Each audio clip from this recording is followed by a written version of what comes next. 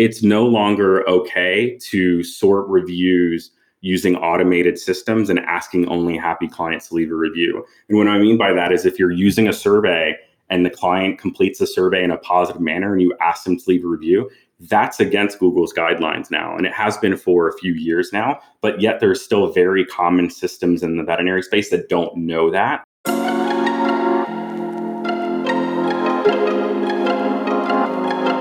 Hello, positive leaders. Thanks for joining us today. You are listening to the Positive Leadership Podcast with Andrea Crabtree and David List, a podcast for everything a veterinary manager needs to know to get the job done. We've been there and we know how hard it is and are here to help share our knowledge and expertise to elevate you. I'm Andrea Crabtree, co-founder of Positive Leadership Podcast, owner of FurPause Consulting, a certified veterinary practice manager, and HR certified professional. And I'm David List, co-founder of the Positive Leadership Podcast. I'm also a certified veterinary practice manager, hold an MBA, and I'm a registered veterinary technician. And this podcast is for you, the veterinary practice manager, supervisor, leader. We want to elevate you by equipping you with relevant content, material, guidelines, instruction, feedback, and pro tricks and tips. We will deliver real life experience along with our super smart guests that will get you through the obstacles that you're facing today, with some bloopers and blunders along the way to remind you that you're not alone.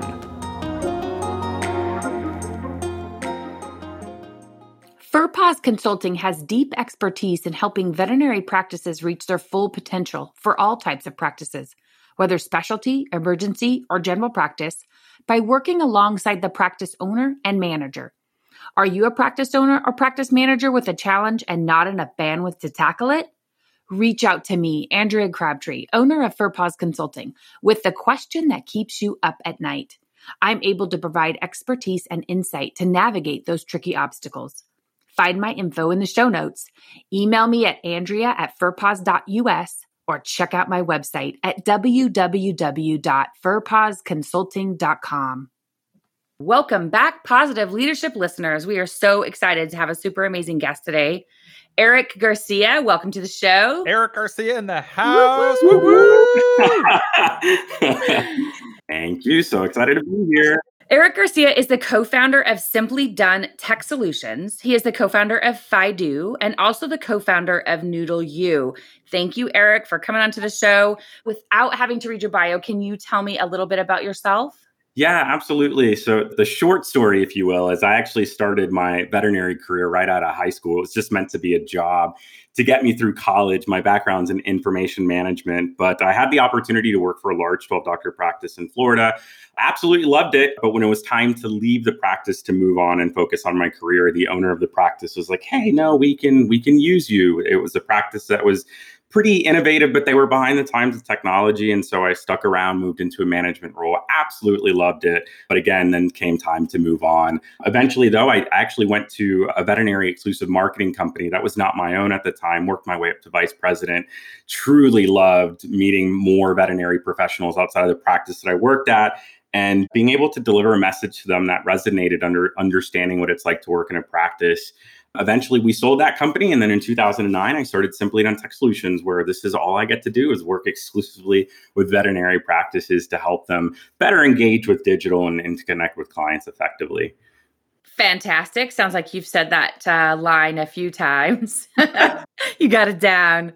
You, I'm sure, have gone through quite a bit of study and education background. I know you have a few digital marketing and other types of training that you've had. Mm-hmm. Can you pinpoint a favorite, like maybe book or podcast, a class, or something that's left a lasting impact on you?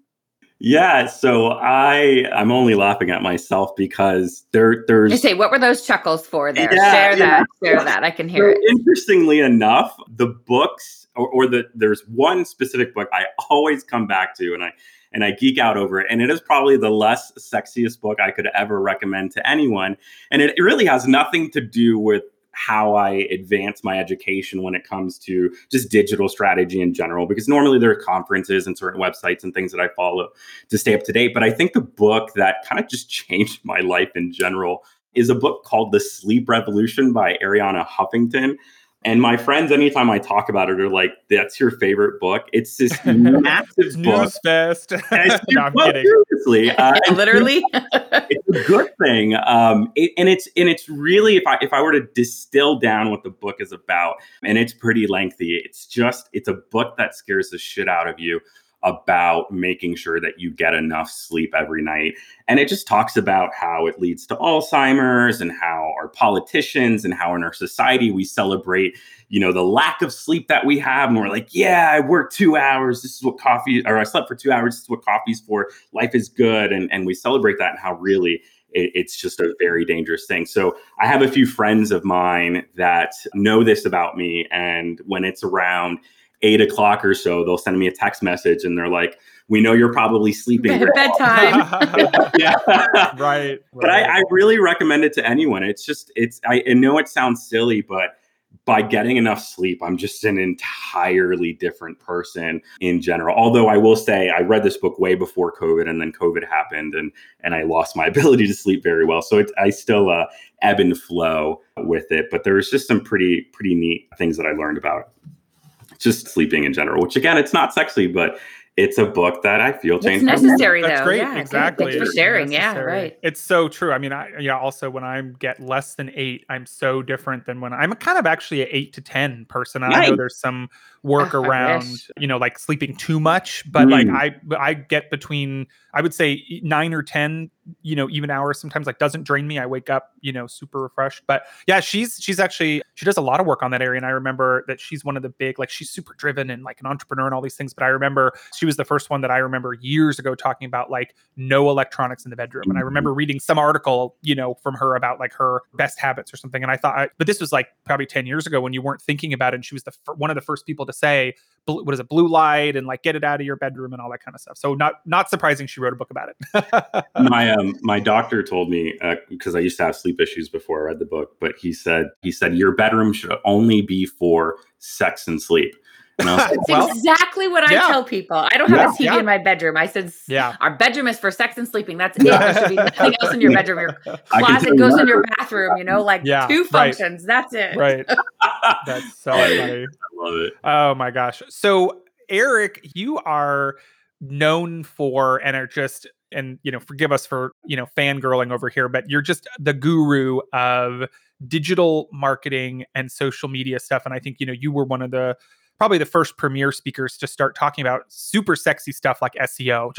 Super sexy, but stuff like optimizing your website and driving traffic via that. And, it's funny because we're, again, vet medicine's always 20-ish years behind everything else. E-commerce, Amazon was in the, the early 2000s. And here we are just starting to talk about using your website to drive clients in, but this is like what you're known for. You're super skilled at it. And then on social media too, which I think, they kind of go hand in hand, the whole, I don't call it the metaverse, but like, the whole kind of digital universe.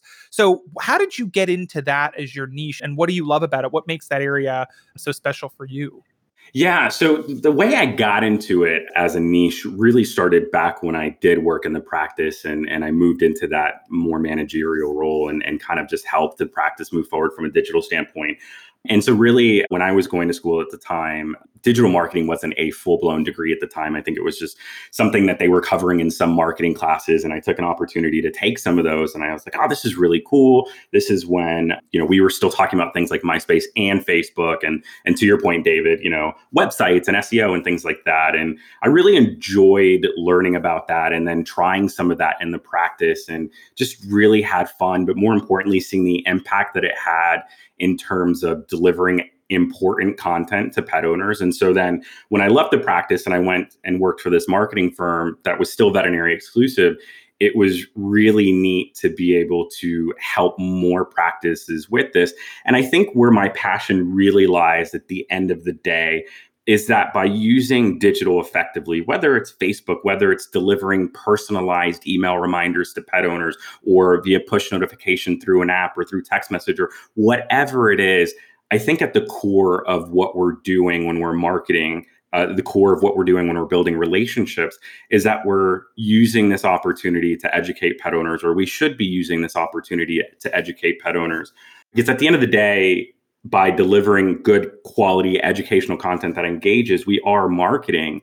And to be able to fight some of that false information that exists out there through this medium and being able to see practices effectively do this, like, it's really rewarding to know that at the end of the day, we're doing something good for the global veterinary community. But the more that I worked in this space, the more that I realized that this was more of a global challenge. There's an even bigger problem when it comes to the opportunity to educate in countries like, or continents like South America, or even countries within Southeast Asia, because here we do a lot on social media. We do a lot on our websites. We still have a ways to go, of course, but we do a lot when it comes to the realm of educating effectively, but they're not doing much over there. And so here, we often think we have this large problem with pet owners bashing us online. And a lot of that has to do with just not being educated about properly caring for your pet, and then also absence of value. But it's an even bigger problem over there, because pet owners don't understand the very basics on the importance of vaccinating.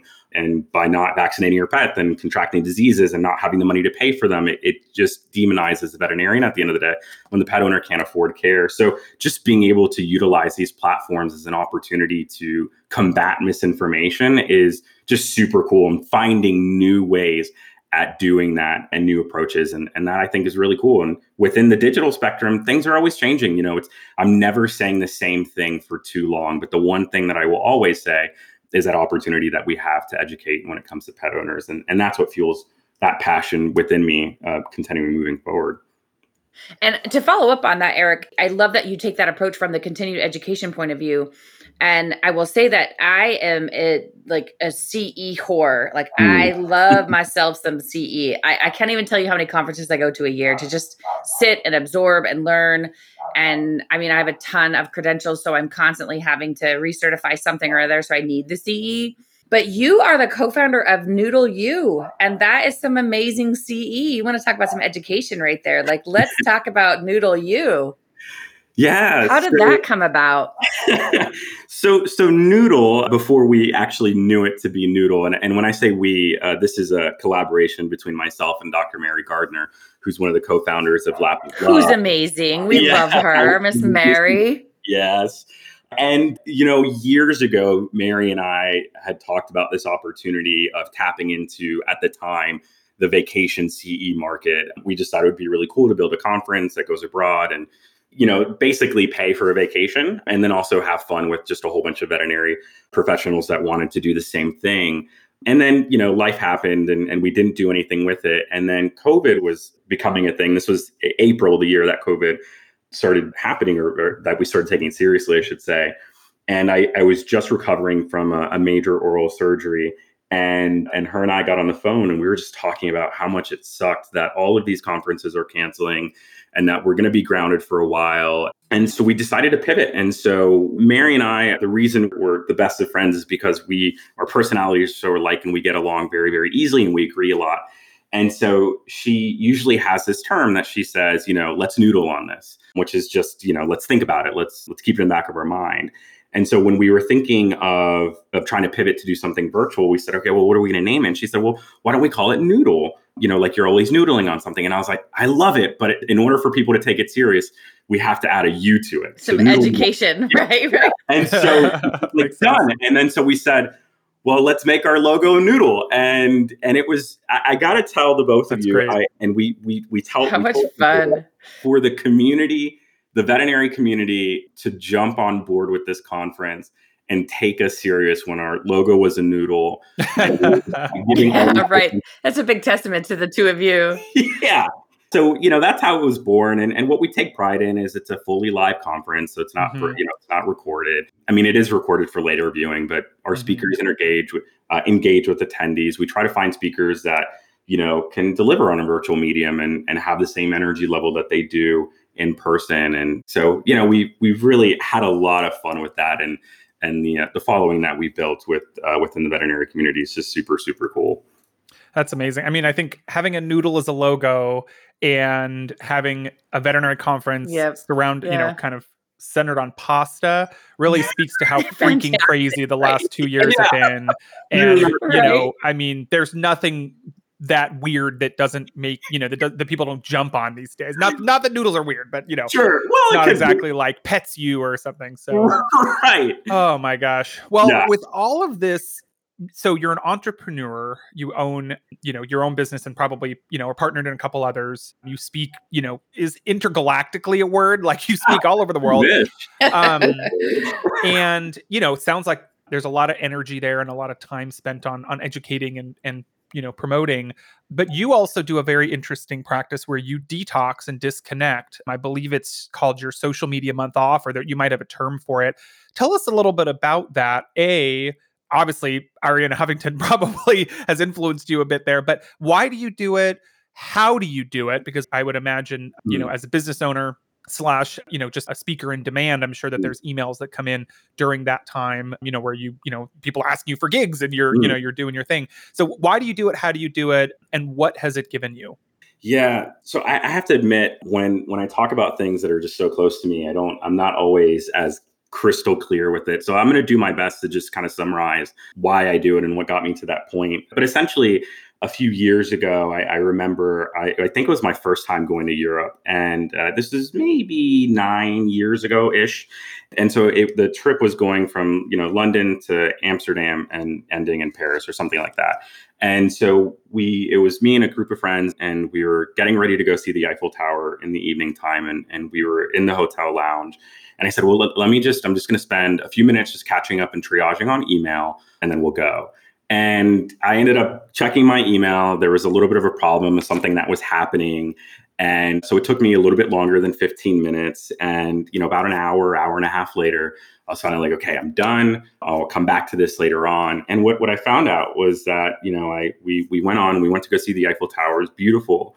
But in the very back of my mind, even though I was technically, quote unquote, done working, all of those thoughts of what I just did were circling around in my head. What was the reply going to be? What's the solution going to be? I was constantly thinking about it. And so the rest of the trip, I kind of always had this in the back of my mind. And I think we all have this relationship with work where we convince ourselves that, hey, when we're on vacation, we can check work. And then the minute we close our laptop or the minute we're done calling and checking in, we're done working. And so really, 15 minutes, an hour, whatever it might be, is better than coming back to just a whole bunch of work.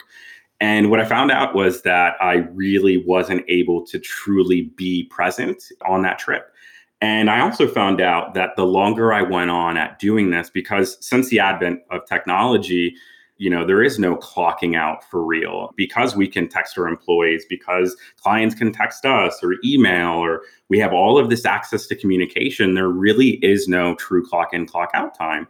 And so we've just, as a society, expected people to respond when there are messages. And I set this expectation that, if I were gone and taking a vacation and I wasn't checking in, that my clients would be upset that I'm not there for them. And that's what they expect from us, or that my employees would be upset that they wouldn't have a response to something that they were dealing with that they needed in that time. And so I really convinced myself that it was so important I needed to be there to be able to constantly check in. But what I found out is that continuing to do that, I just started becoming anxious. I'm not generally an anxious person, but I started becoming anxious. I started getting frustrated with the more emails that I got. I started getting annoyed with the more messages I got on social media.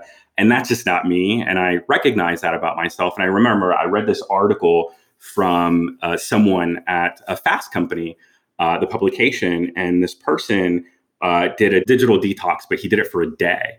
And he shared his experience and how amazing it was for him to be able to have good quality conversations with friends, to be able to get things done that he hadn't done, and to be able to experience life and sights and sounds and things that are normally dampened by the distraction that is technology.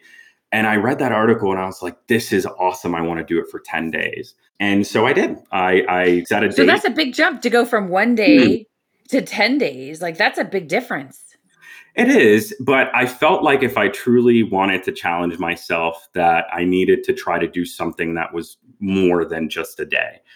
In retrospect, what I will say is that day and doing that every once in a while, that's more of a healthy long-term option than just spending, once or twice a year doing a 5-day or 10-day or whatever it might be, what I call digital detox. And I love that term, by the way. Fantastic. Digital detox.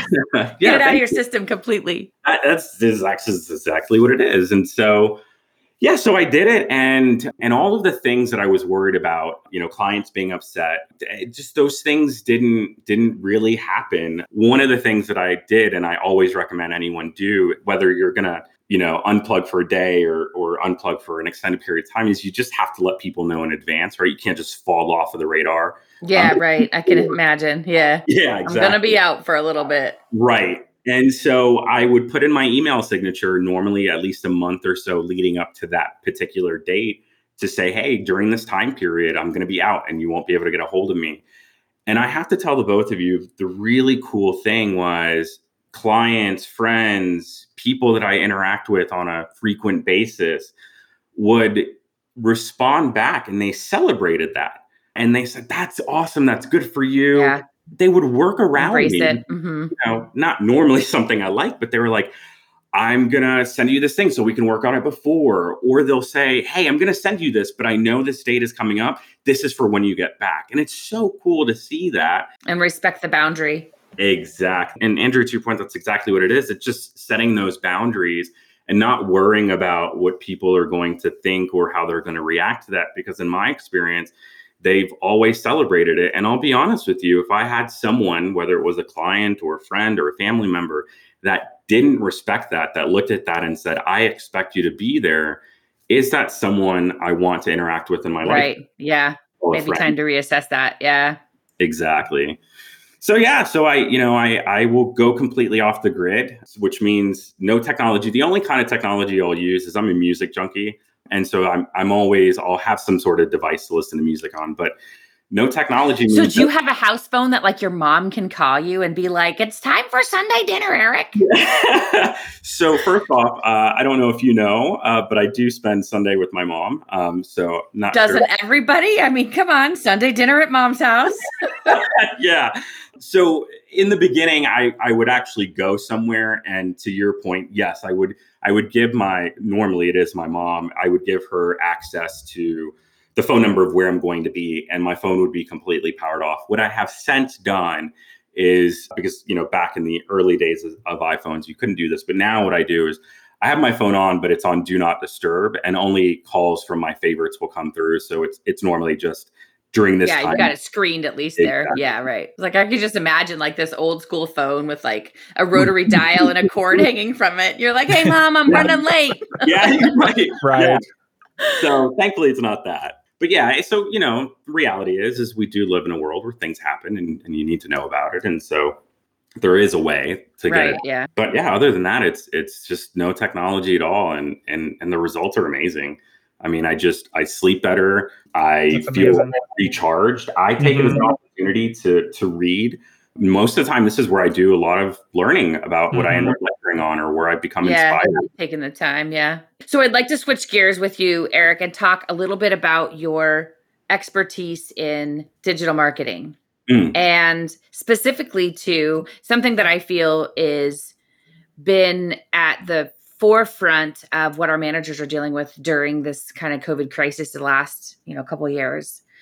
And that is negative reviews. They have gone off the deep end. I mean, people have lost their shit. Yeah. Crazy, I have fired more clients since COVID and responded to more negative reviews online. I mean, they have unrealistic expectations. And I mean, it's just, it's insane. And they create emotional trauma in our teams too. Yeah. Some PTSD, right? Yeah.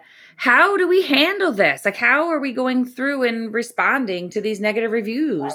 Yeah. So there's a lot to say here, but I'll try to summarize it to. Yeah. Cause we only have an hour. So yeah. And I will talk about this forever. Yeah. So just a few things. I think when we talk about just the last 2 years, it's really important to understand that tensions are at an all-time high for everyone. That includes the veterinary team to the pet owner.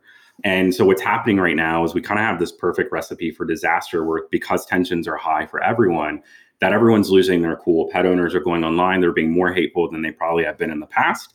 And veterinary teams are more aggressive toward that or are taking it more personal than they have before. And so I think it's really important to recognize that it's a two-way street. And I think it's really important to proactively mention that I never condone any behavior from a client who's just being a complete asshole, who's attacking people personally, and who's just being absolutely unreasonably aggressive. I don't ever condone that behavior. But what I will say is that we do have to take a step back and realize that empathy still plays a role in how we bridge the gap when it comes to these situations. And that is that we have to put ourselves in that client's shoes to be able to understand where they're coming from, to be able to try to resolve that situation. You have to think about a lot of the reviews that pet owners are leaving online, and a lot of their emotion is because they're grieving. There's something traumatic that has happened to their pet, or they're not able to afford care for a pet because there's something going on, or they're worried about their pet becoming more ill, or they might lose their pet, or whatever the situation is. And so this pet owner is going through this process. And so a lot of times what happens is they go online and they just yell at people. And so what I always tell practices is it's important that when that happens, that we sit back and that we don't respond within at least 72 hours. The reason for that is if you respond at a situation that you're emotionally invested in as a veterinary practice within a short period of time, especially right when the review's left, you're less likely to resolve that situation because that client's still going through that emotional process. When was the last time you yelled at your partner or significant other or friend or whatever, and the next morning you slept on it and you felt entirely different? And you're like, oh yeah, I'm sorry, I shouldn't have said that. I was just upset in the moment. And we all do. And so we need to let the client kind of go through that, leave it alone for 24, 48 hours. But eventually we do have to come back to it and handle it offline, talk over the phone. I don't ever recommend your first line of response responding on that review, because we're not going to let our authenticity and how we feel come across in a short word. So handle it offline, come back, make sure that you're level-headed, empathize. If you are going to respond, apologize about their experience, whether you agree with it or not. Again, you have to show empathy. Apologizing for their experience isn't saying that they're right. It's saying that you understand why they feel the way they feel. And so it gives you that opportunity to go ahead and try to do whatever you need to do to fix that situation. And I never recommend responding back and being defensive or defending your medicine. A lot of times if we do that, and this has been a huge issue in the last few months, when we respond back to negative reviews, we're divulging information that technically, according to most state boards, should be kept confidential. So the state of Texas, and I believe it's also North Carolina, have had cases where pet owners have been reporting veterinarians to the state board because of how much information they're divulging in their reply. In the human world, there are lawyers who will sue to be able to do that. And of course, we're not held to the same HIPAA standards, but you can be reported to your state board, and it has happened. So it is important that you respond back and you have more general responses. I can email the both of you a little document that I've created on how to respond to most reviews. And if you want, that'd be great. That'd be great. Yeah. I'll send that to you. But the one thing, and I'll say this, David, to your point as well, is it sucks for the team. And so it's important that you always celebrate your successes with your team. So anytime you get a new positive review or a good survey result, print it out, put it in a communal area. There's a happiness expert by the name of Sean Acor, and what he says is with one of his large hospital clients or something, they have this happiness box, or I forget what exactly they call it, but essentially in this box is just all positive things that people are saying about that practice, their standard of care, about communication, customer service. And so if someone's having a bad day and they're feeling beat up by a client, they're sent to the happiness box and they have to sit there for 5 to 10 minutes. And it's like, go kiss a puppy, right? Go play with the kitten, right? Fight go refresh your soul. Yeah. Mm-hmm. Yeah. And it's just so our mind doesn't focus on it. Look, it's human nature to get 99 positive reviews and get one negative one and focus more on the focus on that. Mm-hmm. Yeah. But if it's the only thing you see, then you're not really giving yourself a chance. And so it's just a whole mental shift. Yeah. I always kind of wonder, and I'm still pondering exactly what we find so, I guess, threatening is the word about a review. It's written, right? It's text, and as much articles are there or social media people who say, forget the trolls, they're just trolls, da da da da. It still stings, right? And so I try to think about it, and for me, I think of two things. One is, it's almost like this little kid that tried to do good, thought he did well, and that person just had a horrible experience, and it just kind of hits me there.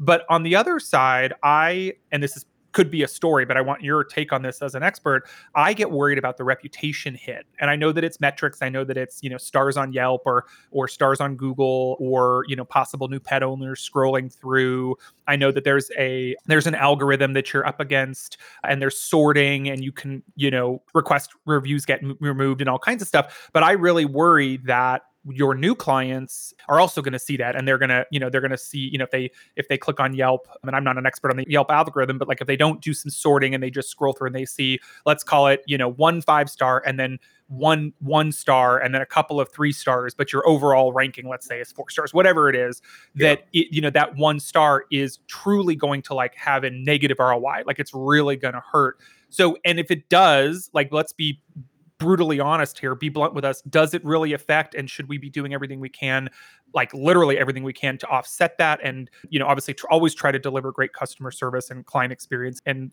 use tools, right? Like CM client tools to try to get, reviews out to them that are internal, like an NPS, before they go to social media. There's a lot of, Pet Desk and Vitus and all these other ones that do that. And then should we try to talk to Google and Yelp about trying to get those reviews down? Or is it truly a game of just like, have a canned response, celebrate the wins, do your best every day. And if you have, let's call it 3.5 to 4 stars, you're okay. Like, what's the kind of real scoop on how badly those reviews can affect your reputation and how important reputation is these days? Yeah, the latter of what you just mentioned is 100% true. I think a lot of times we put more of an emphasis on the negative reviews and how we think people are going to look at that and ultimately come up with this opinion about our practice. And as long as you are a practice that has a 4.0 or higher ranking on average, I'm not at all worried. I'm not worried if you had a pet owner that went on there and said you absolutely murdered their pet. And the reason, David, I'm not worried about that is because I have seen some absolutely gut-wrenching, true cyberbullying instances, things that you would expect a veterinary practice to never be able to recover from, that just a few months later have fully recovered from, continue to grow, and exceed where they were at in terms of new patients and new clients from previous years. And so a lot of times we look at that and we assume that no one's going to come to our practice because of this. Now, I will say, if the overwhelming number of reviews are negative, then yes, we do have a problem. If you're looking at a less than 4.0 practice, and this is where most of the time, general practice 4.0 higher is what I expect. If I see a general practitioner that's below that, then there is very likely something that's happened. Either they've been attacked by numerous people, which we have a practice in Canada right now where they have like 10 people that left them a whole bunch of 1-star reviews. Only one of them's the actual client. The other ones are friends, right? If we take those outliers into effect, then there's probably something going on within the service offering that the practice needs to look at. Now, for an emergency practice, it's actually very common to see a less than 4-star rating. And a lot of that has to do with the fact that when pet owners tend to seek emergency care, they're not prepared for that financial investment that's necessary. And so ultimately they have this process that they're going through where they don't have the money, they're upset, they're looking to put blame on someone else except themselves. And so they do go online and they will say negative things. But this is why it is important to have a system in place where we identify who those happy clients are, and we encourage them to leave good reviews online. And something I will say that a lot of practices don't actually know about that's against Google's guidelines is it's no longer okay to sort reviews using automated systems and asking only happy clients to leave a review. And what I mean by that is if you're using a survey and the client completes the survey in a positive manner and you ask them to leave a review, that's against Google's guidelines now. And it has been for a few years now, but yet there's still very common systems in the veterinary space that don't know that. Yes, there is. Yeah. So it is important to recognize. And I used to be an advocate for those systems because it worked. And I used to always train practices on how to do it. And we built them for clients. And then Google came out and said that. But what you can do, and what's not against Google's guidelines, is to think about who those happy clients are, the ones who are very jubilant when they come in, and ask them to leave a review and send them a follow-up email with the link of where to leave the review.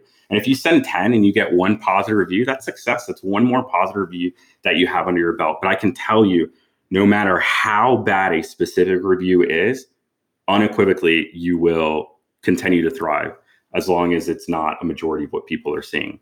And Eric, that is music to my ears, because every time a practice owner gets a review, one of my clients, and they email me and they're like, can you answer this? Oh my gosh, like life is going to end as we know it because someone gave us a 1-star or 3-star or whatever it is. And I'm like, simmer down. You're like at 4.8. Like to me, that's the magic number, because if I look at a practice or a business, even that's all 5.0, I'm going to be like, yeah, so this is totally fake, right? Yeah. Or you're brand new and only your mom has rated you yet, like, like come on, right? Yeah. So that is music to my ears to hear you say that, life is not going to end if we get a 1-star or a 3-star.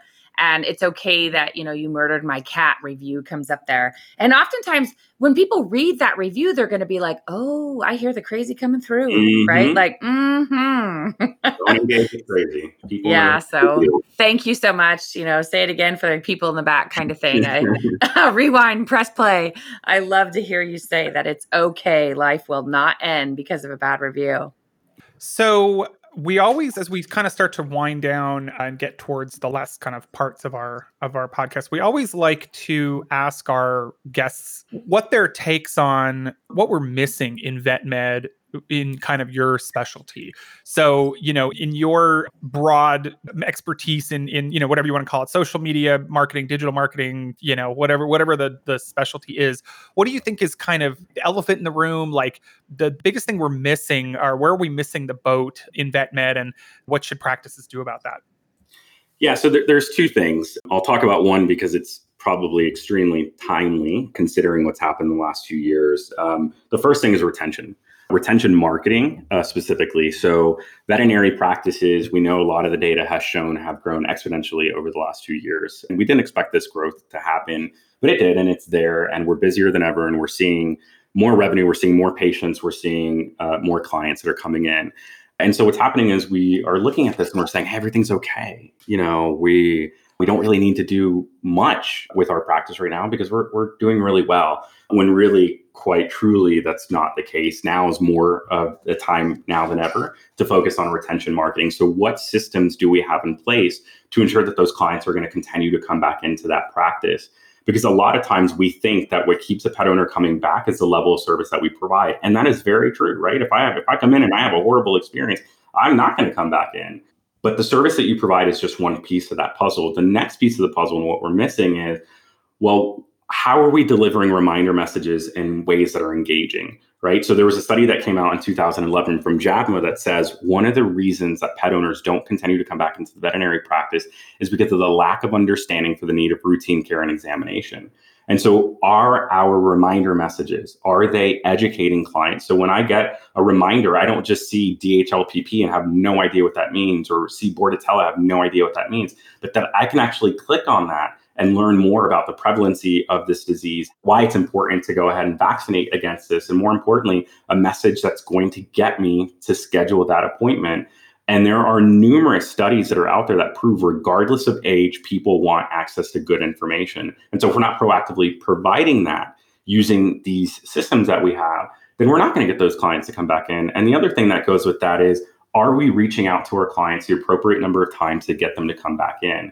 There was a study that was conducted a few years ago of over 2,000 veterinary practices, and it was able to prove that if we send between 9 and 12 touch points to a client when their pet's due for an annual service, that we will yield high compliance. And if you think about that, it sounds like a lot. Like, oh, we're gonna annoy our clients if we reach out to them 9 to 10 times. But understand that the people who are going to get closer to 9 to 12 touch points are the people who continue to not act on your message. So if I get an email or a text or a push notification and I schedule that appointment, then I might only be getting 1 or 2 touch points. I'm not going to get the rest because I've scheduled that appointment. But if I don't continue to come in, the more touch points yield better results. It's what makes online pharmacies successful. One of the major online pharmacies, who I shall not name, sends 4 emails a week to our pet owners with 95% of emails, including promotion. 95% click rate, open rate, you said? Wow. 95. And yet we're worried about sending an extra email to remind them. Right. Yeah, right, exactly. Right. They're going to hate us if we send them one more email. Right. Yeah, and look, I say this with peace and love. I actually appreciate that we've taken more of a conservative approach with that, because I would much rather see that than practices overly embrace the technology and send too many text messages or too many emails or too many push notifications just so they can do it. So I'm okay seeing that. But if you want high retention, you have to have the systems that both educate, but that are reaching out the appropriate number of times to be able to meet our client expectations. And then the other thing I'll say is just everyone's marketing now, which is awesome. Everyone's got a website, everyone's got social media. But not everybody. Not you say everybody. everyone. Oh, God, no. Everybody you work with, but I guarantee you, if you Google veterinary clinic in some very remote towns in California, they ain't got no website. Sure. Yeah, there's a landing page and that's it. Oh my gosh, just coming soon, and it's got that little guy digging from 2001. I'm teasing, but like, you know, Andrea and I work with. I mean, you do too, work with a lot of practices, but we do a lot of. I'm sorry, I'm going to say it, eye rolling of like, you don't have, like, I just the other day was connecting with a practice that still hand writes vaccine reminder cards. Oh and my gosh. them with stamps. I was like, wow. Yes. So anyway, I'm just teasing, and just to put it in perspective, it is a bell curve. Hey, it's opportunity though. Imagine, if they're doing okay without. Right. Right. Oh, are you kidding? I mean, when you talk about value creation, 100%. Yeah. What's their click rate on their postcards? Right. 0. Right. Anything is better than, anyway, just teasing. But good points. Yeah. So it's coming up with a more personalized message. So I want to see more personalized pictures, more personalized content that tells me who you are and gets to the soul of who you are, and not the generic or state-of-the-art practice nonsense. So it's important to start personalizing those messages if we want to really differentiate ourselves. Makes sense. In the marketplace. Yeah.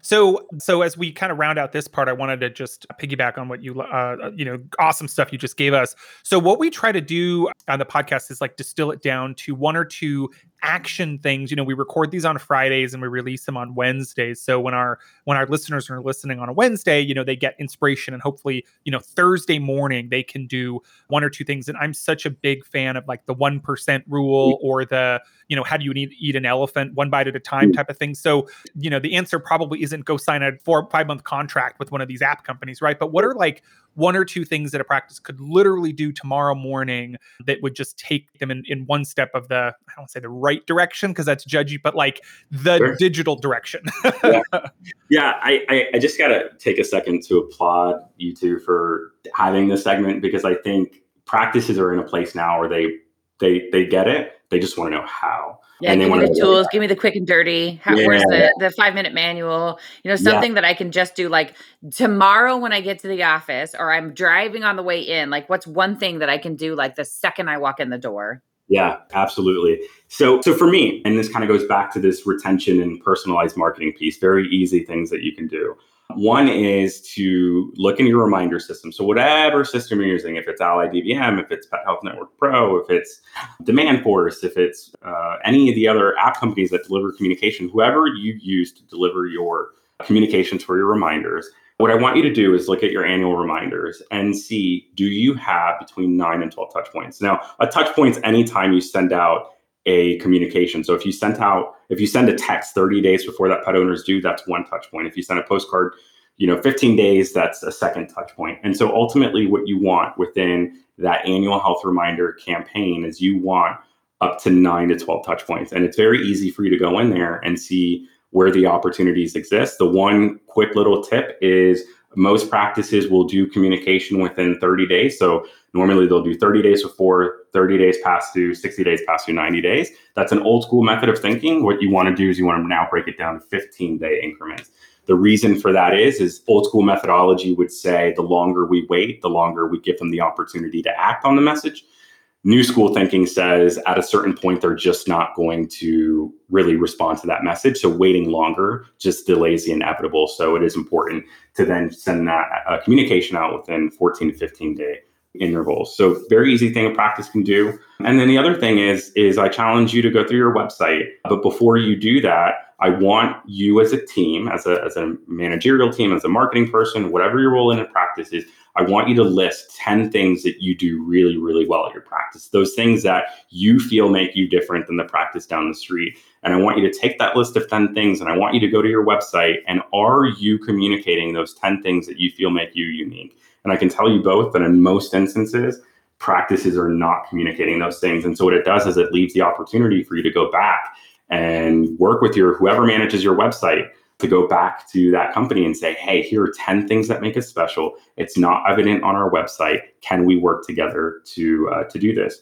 It's not just what you're reading, but it's also what you're seeing. So if you say you're compassionate, are there images that show compassion, that show more importantly who you are? Yeah, I think those are right. very easy things that you can do. Back it up. Yeah. Show some proof in the pudding there, huh? Yeah. So interesting that you say that, because Andrea, doesn't it remind you of what Melissa talked about when we were talking about recruiting, that you also need to have your uniques on your job ads Yes. and how you present Yes. yourself? It's just like ties it all together. Yes. But noodle right? Like there's gotta be like, you use the word noodle. And so that's what you're gonna, use your logo exactly. as. Like, I mean, pull a piece of who you are in there and brand yourself a little bit. Right. And a little transparency, authenticity. Right. Yeah. Yeah. With so many. So right. David, it is a recruiting tactic. A lot of what we do to make ourselves unique in the pet owner's eyes also works from a recruiting standpoint. Yeah, very parallel. Yeah, absolutely. Eric, if you could give one piece of advice to your younger self, if you could get your younger self to listen, right? What would be that one piece of advice? Share with our listeners something that you would say this is super important. Yeah, so I always go back to what I normally end a lot of my lectures on, and it was advice that I still live and breathe today, and it's advice I always pass on that one of my mentors instilled in me, and that is success is the biggest deterrent to getting better. That is to say that if you were to take this on a personal level, that you could say to yourself, I have a nice car, I have a nice house, I have a great relationship, and that when you look at success and when you say I'm there, you become complacent, and complacency is the killer of growth. And again, if you apply that personally and think about just being in a relationship with someone, for example, when you get too complacent, then you stop trying new things, and that relationship fails to flourish the way that it once did.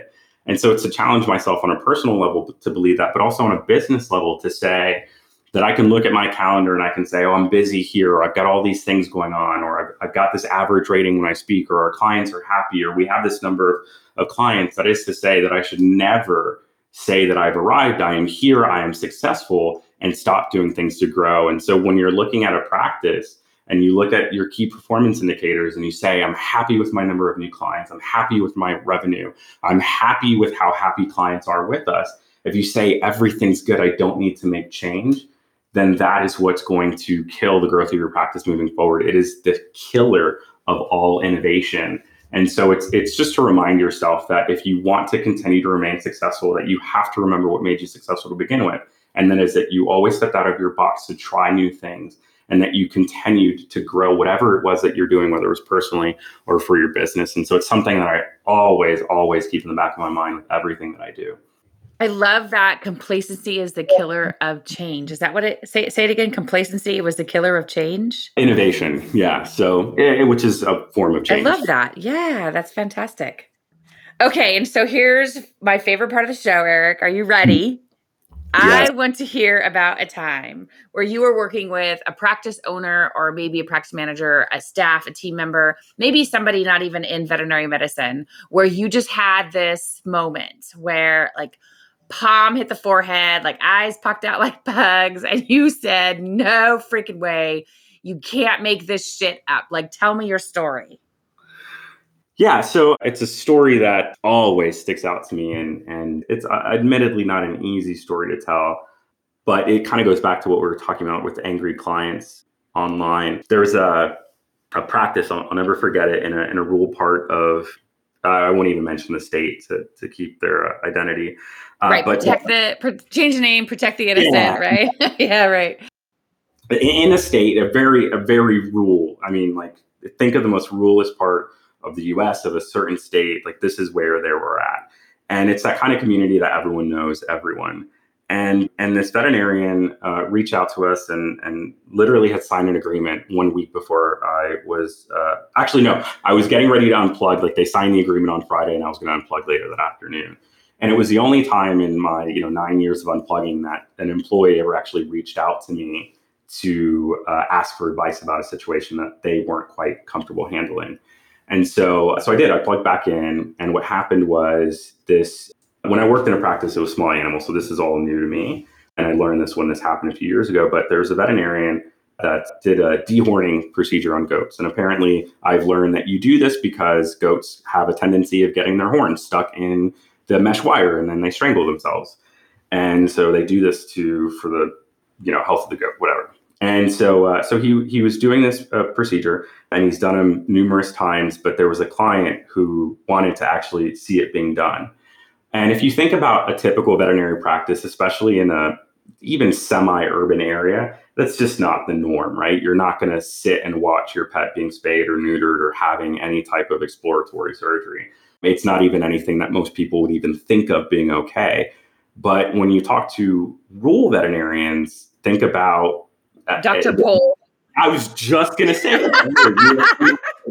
think about the Dr. Pol where those people are watching. And it's very true, as I understand from talking to even veterinarians who are farm animal or equine. And so this person wanted to watch. And if you've never seen this procedure being done, as I understand, it could be uncomfortable to watch. And so this owner had 6 goats that was going through this procedure. And I think by the 3rd goat, she became uncomfortable. And so she snatched the goat from him mid-procedure and left. And the veterinarian was absolutely mortified because, as you can imagine, there's post-op care that's necessary. There's medications that need to go home, things like that, and instructions on how to keep the area clean. And she actually thought the veterinarian was torturing her goats. And so she went on social media and she just blasted them. It was a few days later, and one of her goats did become ill because, again, there was no proper cleaning of wounds, so it became infected, and it was just nasty. So she shared a picture of one of her goats that appeared to be dead, and it was, had a pussy area where they were doing the procedure, and she just lambasted the practice. And what happened was, this is a rural community of just a few thousand people. By the time I was called in to look at it, the post had gotten easily over 100,000 views. And what was happening is people were coming up to the employees in the supermarket, in various stores, and they would say, because everyone knows everyone, and they would say, "What happened? What's your side of the story? How dare this veterinarian do that?" And the employees were like, they didn't know what to say. Right. That's got to be, especially like approaching with a grocery store, like after work. That's, whew. Yeah. Oh, absolutely. And people were canceling appointments. People were just flat out not wanting to have any surgeries, any annual vaccinations done. I mean, if you were to look at the scheduler, it went from full to empty for months on end because of this instance.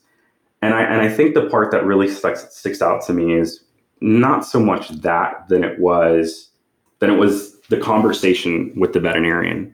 So I called the vet. And he had a satellite location, and he was practicing by himself. And so I kind of asked for his side of the story, and start getting some information. And he just stops mid conversation, and he starts bawling, and he says, "Am I going to be okay?" And I told him, I said, "Absolutely." Wow. I said, "But you're going to be okay." And he kept on asking that question. 30 at least times, not even exaggerating. The conversation was just full of sobbing and silence.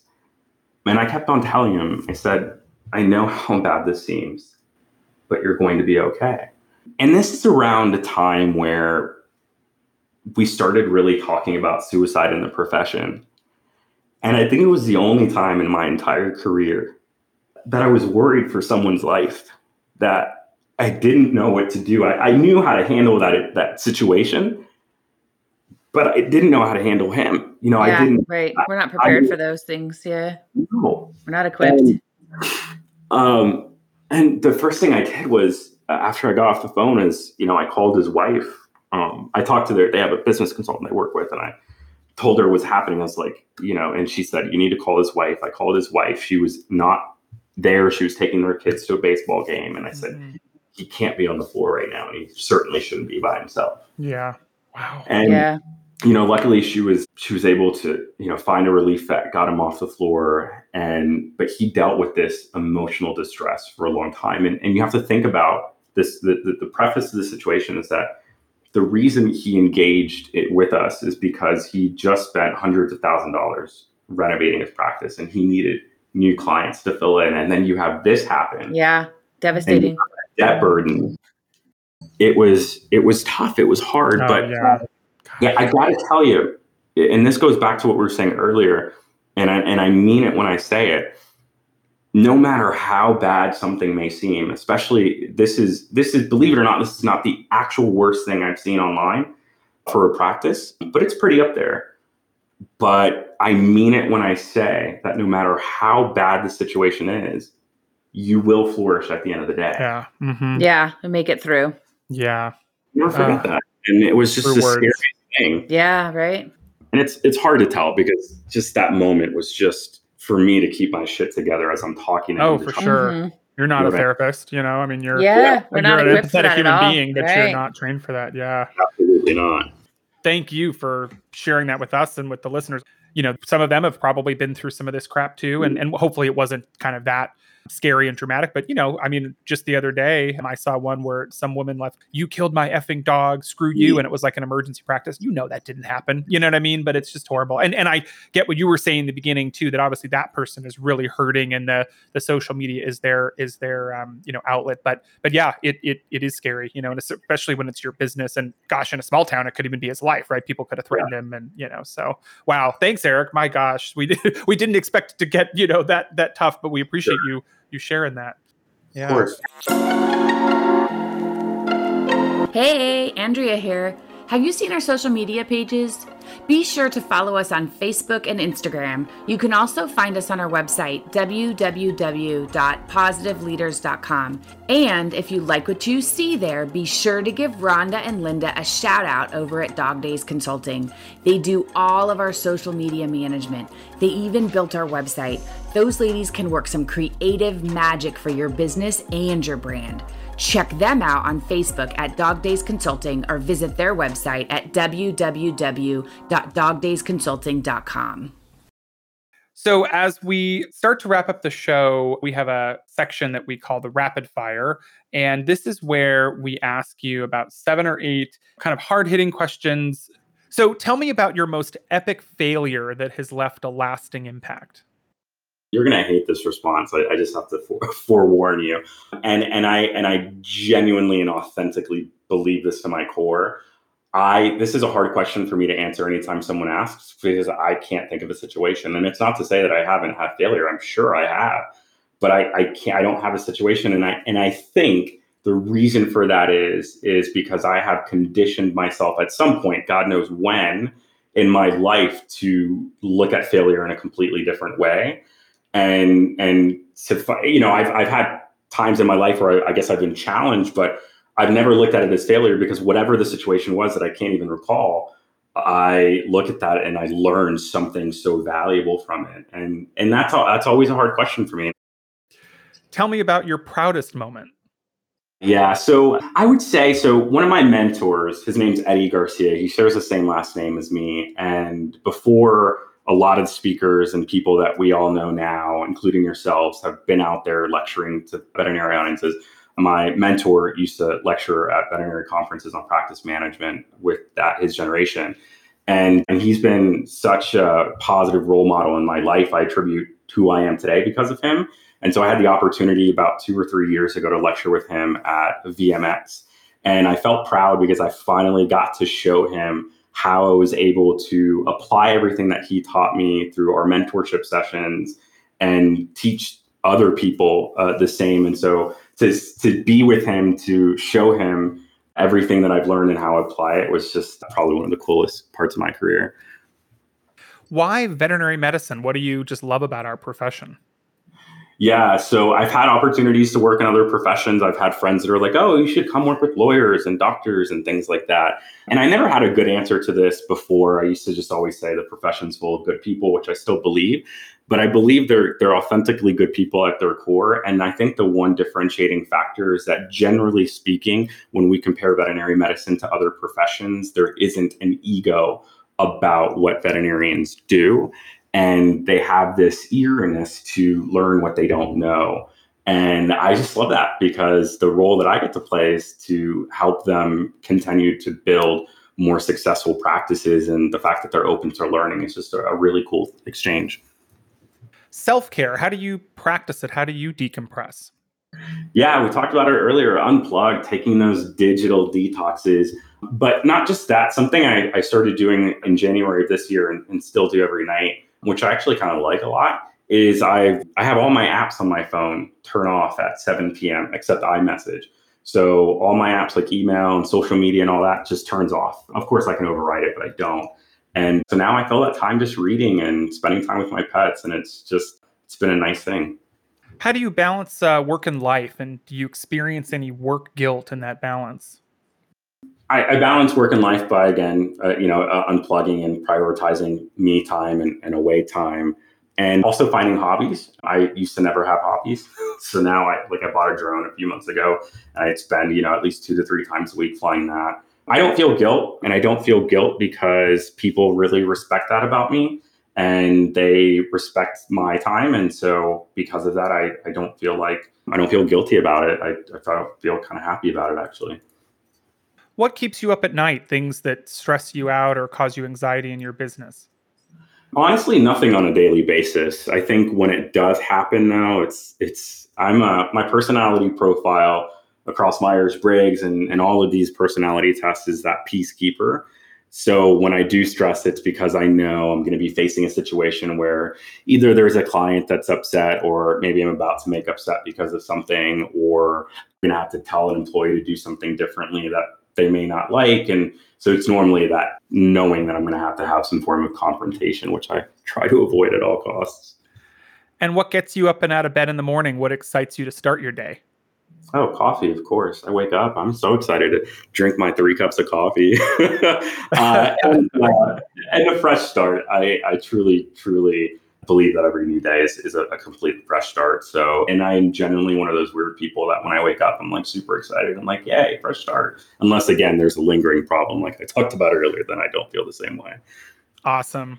Oh my gosh, Eric, thank you so much. That was great. Was amazing to have you on. Super appreciate you coming on today. Gosh, and you bared your soul to us and the whole thing. So we really, really appreciate your time, and have a great rest of your weekend. Thank you. Eric, do you want to give some shout outs to your social media handles and where we can find you?